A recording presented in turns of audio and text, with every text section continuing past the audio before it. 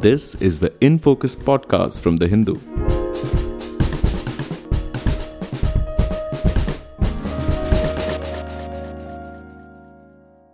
Welcome to the Hindus in Focus podcast. I'm Zubeda Hamid, your host for today. Think of Himachal Pradesh, and you'll most likely think of apples growing there.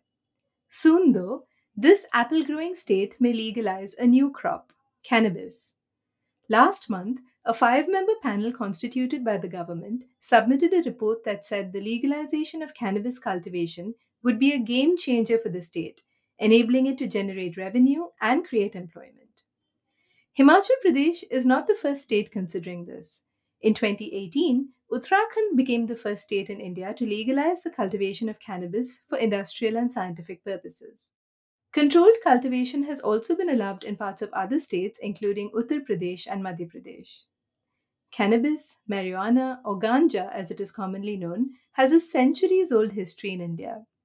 It has grown wild abundantly, it's been cultivated, consumed, and parts of this versatile plant have been used for various purposes.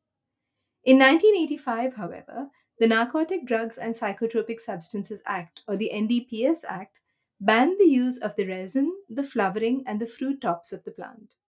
Cannabis is made up of more than 120 components. Researchers now know a lot about two of them: cannabidiol, CBD, and tetrahydrocannabinol, or THC. THC is the psychoactive substance of the plant, while CBD is not. Over the years, countries across the world have begun relaxing their stance on the use of cannabis for recreation and exploring the many uses that its extracts can have in both industrial and the medical field. Research has shown that CBD, for instance, can help treat childhood epilepsy syndromes that don't respond to anti-seizure medicine and may also help with anxiety, insomnia, chronic pain, among other health conditions. In India, too, there's now a growing industry for hemp products and CBD. In just 3 years, it is reported that 50 new startups have come up in this industry in the country. So, how does Indian law regulate cannabis? Do the laws need to be eased for medical and industrial uses? Should the recreational use of cannabis be allowed, or will legalization increase the drug abuse burden in India? We explore these issues and more with Tripti Tandon, an advocate based in New Delhi who specializes in drug policy. Welcome to the Hindus in Focus podcast, Tripti. The Himachal Pradesh government seems to be moving towards legalizing cannabis cultivation in the state. In the light of this, could you explain to us what the current laws that regulate cannabis use in India are? Yes, I've seen news reports of the Himachal government exploring means to regulate the cultivation of cannabis in the state in a very systematic way. I think they've set up a panel. They have managed to garner broad consensus among political parties. They've even studied the government of India's opium cultivation model. They've been studying, aspects in other states, and I find that very encouraging. But I think fundamentally in India, there is a lot of ambiguity and confusion around what the law permits and what it doesn't permit, and which is often amplified by the use of words like legalization of cannabis. So I'm just going to try and demystify the law and spell out some of the basic regulatory clauses that we have.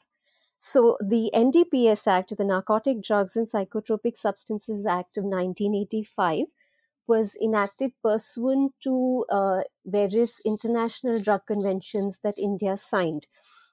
And these conventions require the regulation of various substances called narcotic or psychotropic. And among these, three plants and substances derived from these plants are sought to be regulated. And these three plants are the coca plant, the opium poppy, and the cannabis plant.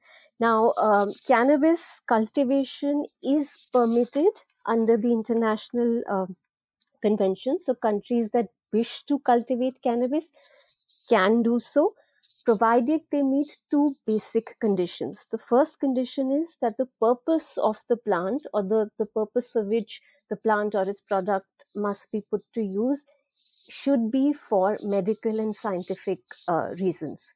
It cannot be otherwise. So recreational use of cannabis is not allowed under the conventions. The second is that in addition to medical and scientific, also industrial and horticultural use of cannabis plant is permitted.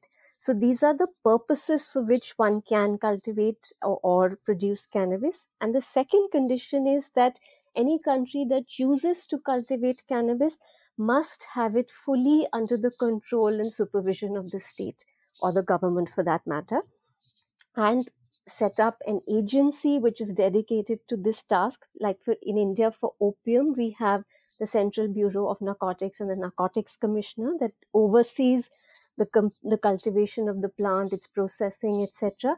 If we were to do this for cannabis, we would require a similar agency which can oversee, the plant from seed to sale.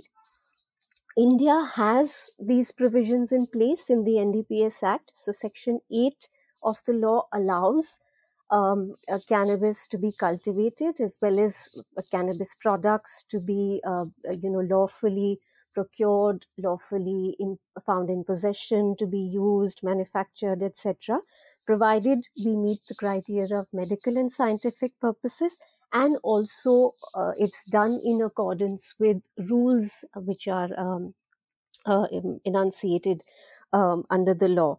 And it is the state governments which have the power to frame rules in relation to cannabis cultivation, and also the use and possession of cannabis products. Now, I must tell you that some states already have a regulatory framework in place in their rules.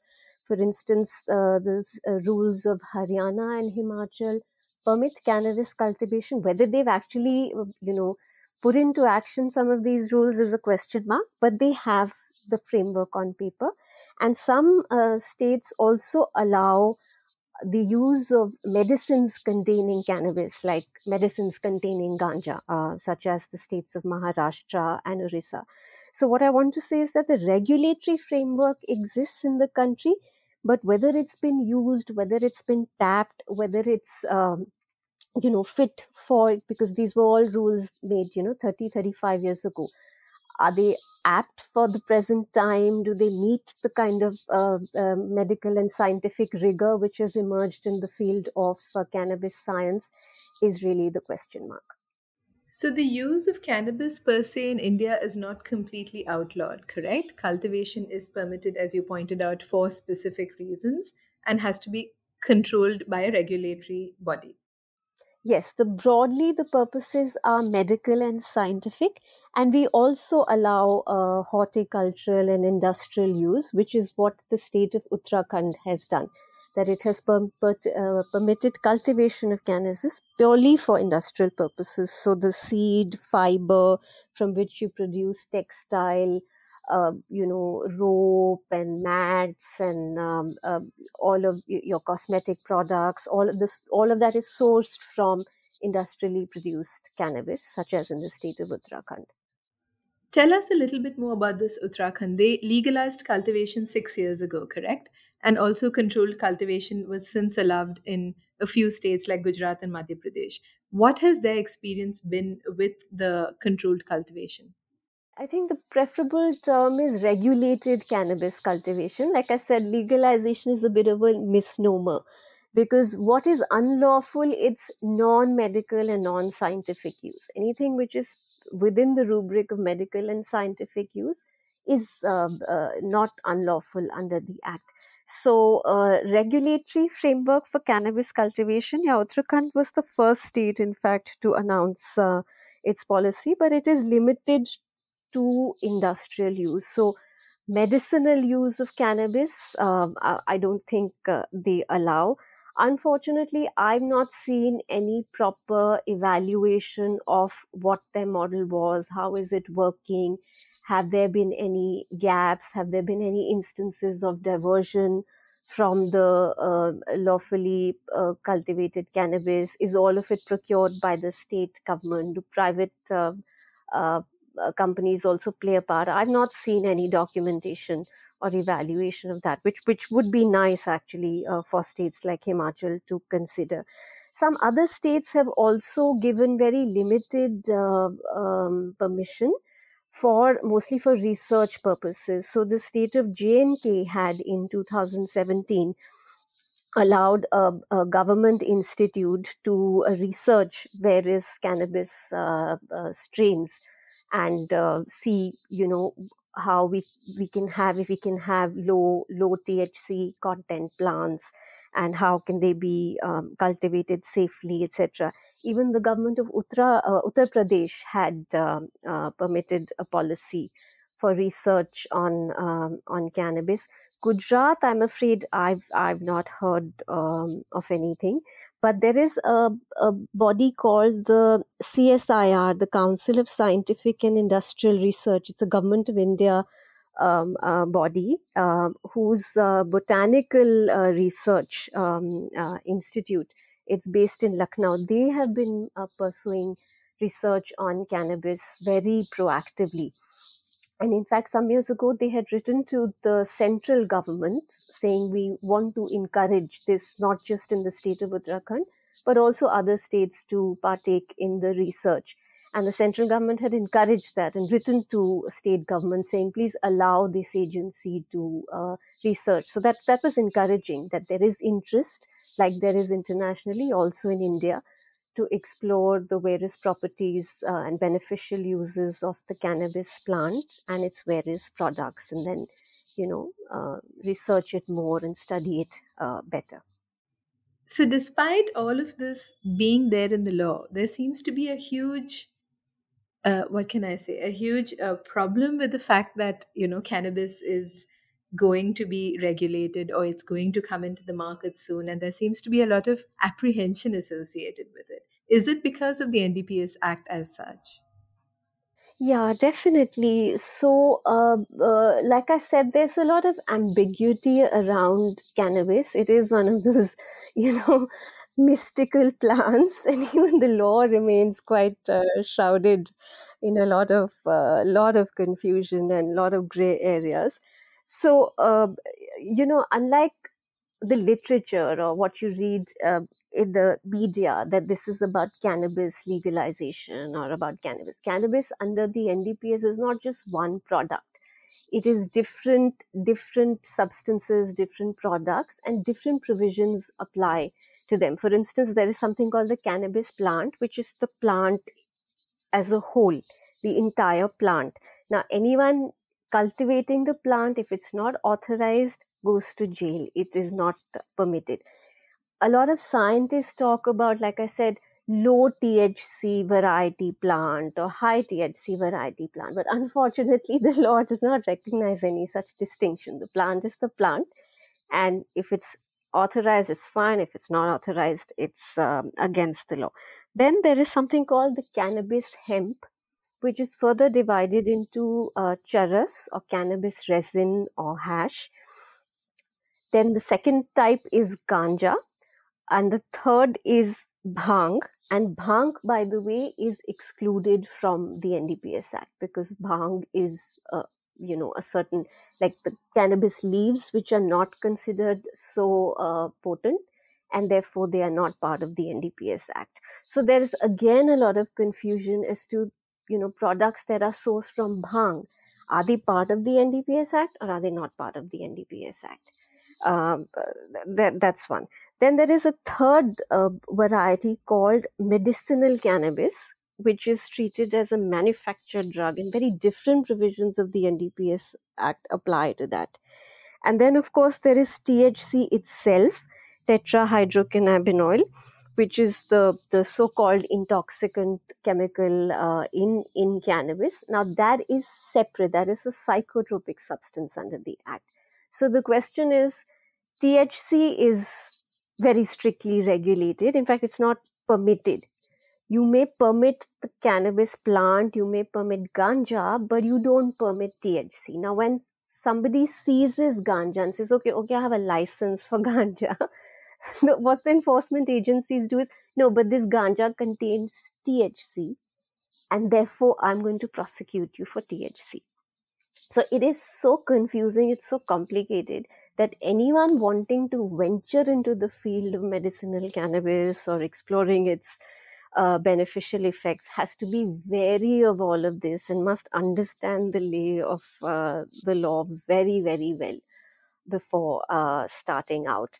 And in fact, recently there was a very unfortunate case where a young entrepreneur who was exploring this field and had just, had a startup company for products made out of bhang, medicinal products made out of bhang, and he had all the permissions required. Uh, During inspection of his company, the same thing happened. They did, they did a test and they said, we have seized resin. Now it was bhang, but unfortunately, in the test they called it resin. So this young man had to spend several months in prison, despite doing everything above board, and really battle it out in court first to get bail, and then to have the charges quashed. And people who have the means can still try that, but a lot of people can't. And just the process itself is punishment here. So I think a lot of people, despite interest, despite a lot of scope and potential in this sector, many people would venture very slowly and cautiously, and rightly so, because the law is so harsh and is sort of so overbroad, and just this fear of the NDPS is quite overwhelming. So, would you say that there is a case for completely overhauling the NDPS law? Yes, I'd say a complete overhaul would be ideal, but even if it's not a complete overhaul, there's some aspects that certainly need review and reform. For instance, this entire legitimate work with the narcotic drugs and psychotropic substances, including now cannabis. Like I said, it's permitted under the law, but it doesn't exactly work like that. And very recently, I catalogued at least 60 cases where legitimate actors, whether it's pharma companies, whether it's chemists, whether it's doctors, whether it's end user patients, have all borne the brunt of the law, have all been wrongly prosecuted because of either some misunderstanding by the enforcement agency, or because we don't have the requisite forensic tests to, for instance, distinguish bhang from ganja and ganja from charas, or we don't have parameters to assess what is the quantity, because if you are operating under a license, you're authorized to have a certain quantity. But if that quantity is not calculated appropriately, you can be charged for having in possession much more than what you were authorized. So therefore, you are in the dock. Or even the police and judges, just complete ignorance about the regulatory aspects of these substances. And worse still, there is a clause in the NDPS Act which says that there's a presumption of guilt. So anybody who is who's been charged, it is their duty to prove that they were innocent, rather than the duty on the prosecution to show that they have committed an offense. So some of these license entities, they require require multiple forms, multiple record keeping and registers, etc. Even the slightest of breach, an accidental mistake by somebody who's maintaining the record, can lead you in prison.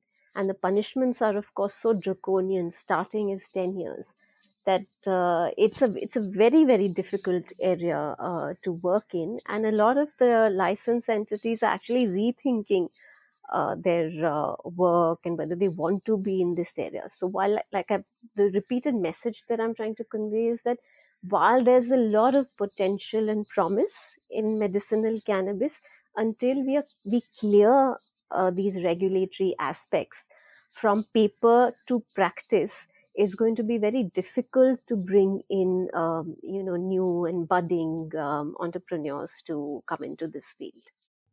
Speaking of the use of medical cannabis, it's being increasingly explored, as we just discussed, and studied across the world to treat several health conditions. In India, is it regulated solely under the Ayush Ministry? Because that seems to be the impression that many people have.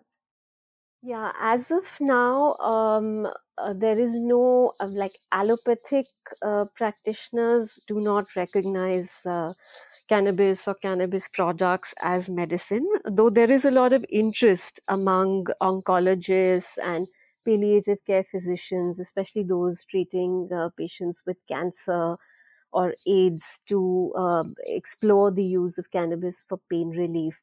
Bhang and ganja are, of course, recognized as drugs and poisons in the systems of Ayurveda, Siddha, and Unani. And so those practitioners are permitted to use them in their medicinal formulations. But I think what happens is that people who source these medicines have to do it from what is called wildly cultivated cannabis plants in the country, because so far, barring these few states that are just exploring, no other state has properly permitted cannabis cultivation for medical purposes. So even for these practitioners, I think it's tough to secure their medicinal preparations of bhang and ganja. In a country like ours that has a high burden of cancer, as you pointed out, it's an area of research for oncologists and has very little palliative care to offer to its end stage patients. Do you think that the use of medicinal cannabis could be better regulated? Could it have far more potential if the law was not standing in the way? Yes, definitely. And I think patients should have the option of exploring whatever is available and whatever is known to work. If other countries can do it, why should patients in India be deprived of medicinal cannabis? Especially since it's, Especially when we it's have a long history, yes, yes, we have a of long the planting. history, and this is, like our hilly states is anyway hard to control the cultivation. The government itself recognizes, like I said, wildly growing cannabis, so it just grows on its own. So if there is so much abundance, why not put it to proper use and have a framework which actually works for the regulator, works for the producer and supplier, and works for the doctor and the patient. One of the apprehensions that experts in Himachal Pradesh have brought in is that it could add to India's drug abuse burden. Is that a valid concern? Well, already, I think there is, a large percentage of our population that uses cannabis despite its illegal status. And it's as many doctors say that if you want to sort of use the substance for recreational purposes, you can find it easily, but if you're a patient and want to use it lawfully for medical use, you don't know where to find it. You wouldn't know. Like I said, some of these regulatory clauses are they're just there on paper. Nobody knows what their practical application is like. So it's ironical that legitimate use is hard to secure, but illegitimate use is abundant in the country. So I don't see why allowing legitimate use and channeling it within the regulatory framework will lead to more abuse. I don't see that as such a big concern. So, as some other countries have begun or have already done this, they have legalized recreational use of cannabis. What has their experience been like, and is it possible for India to do something along those lines? Yeah, there are now a whole array of countries that have incorporated policies for allowing non-medical use of cannabis also. So Uruguay was the first country to have done it nearly 10 years ago. And then, of course, we had Canada, and in some countries like Mexico and South Africa, it's coming from the courts, where constitutional courts are saying that it is unconstitutional and violates rights if you punish people for using cannabis, given that its harms are not, as comparable to so many other drugs. So there are what are countries where it's been done by say the national government or the central government, as it were, and then there are countries with a federal structure like the United States, like Australia, where under the national or the federal law, cannabis is still unlawful, but various states, because they have the power to do so, have allowed recreational cannabis as a lawful substance.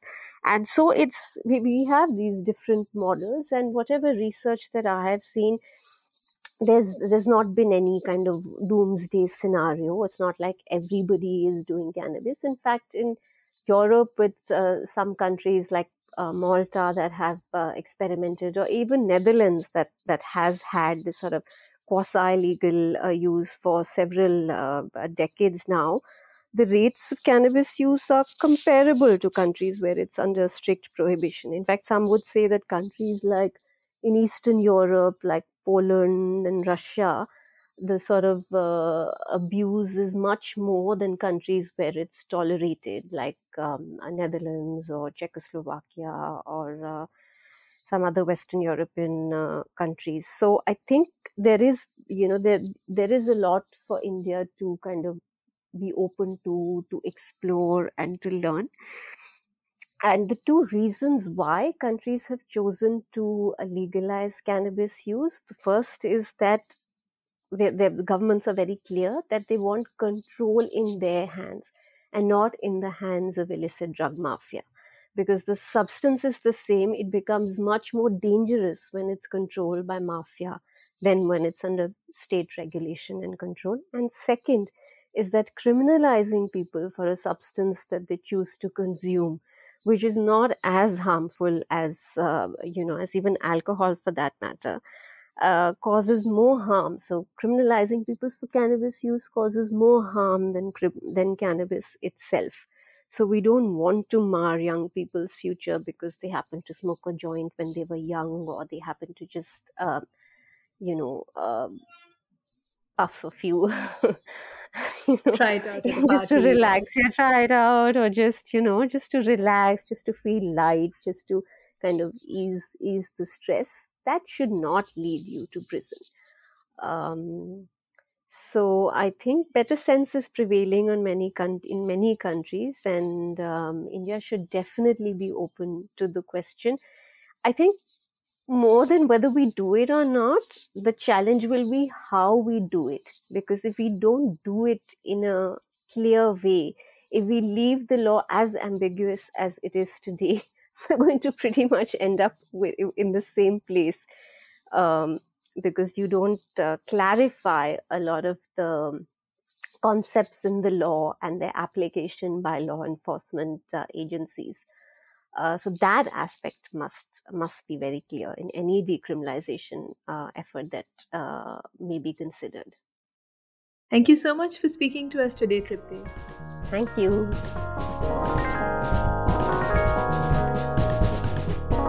In Focus will be back soon with analysis of the biggest news issues. In the meantime, you can find our podcast on Spotify, Apple Podcasts, Stitcher, and other platforms. Just search for In Focus by The Hindu. We'll see you soon.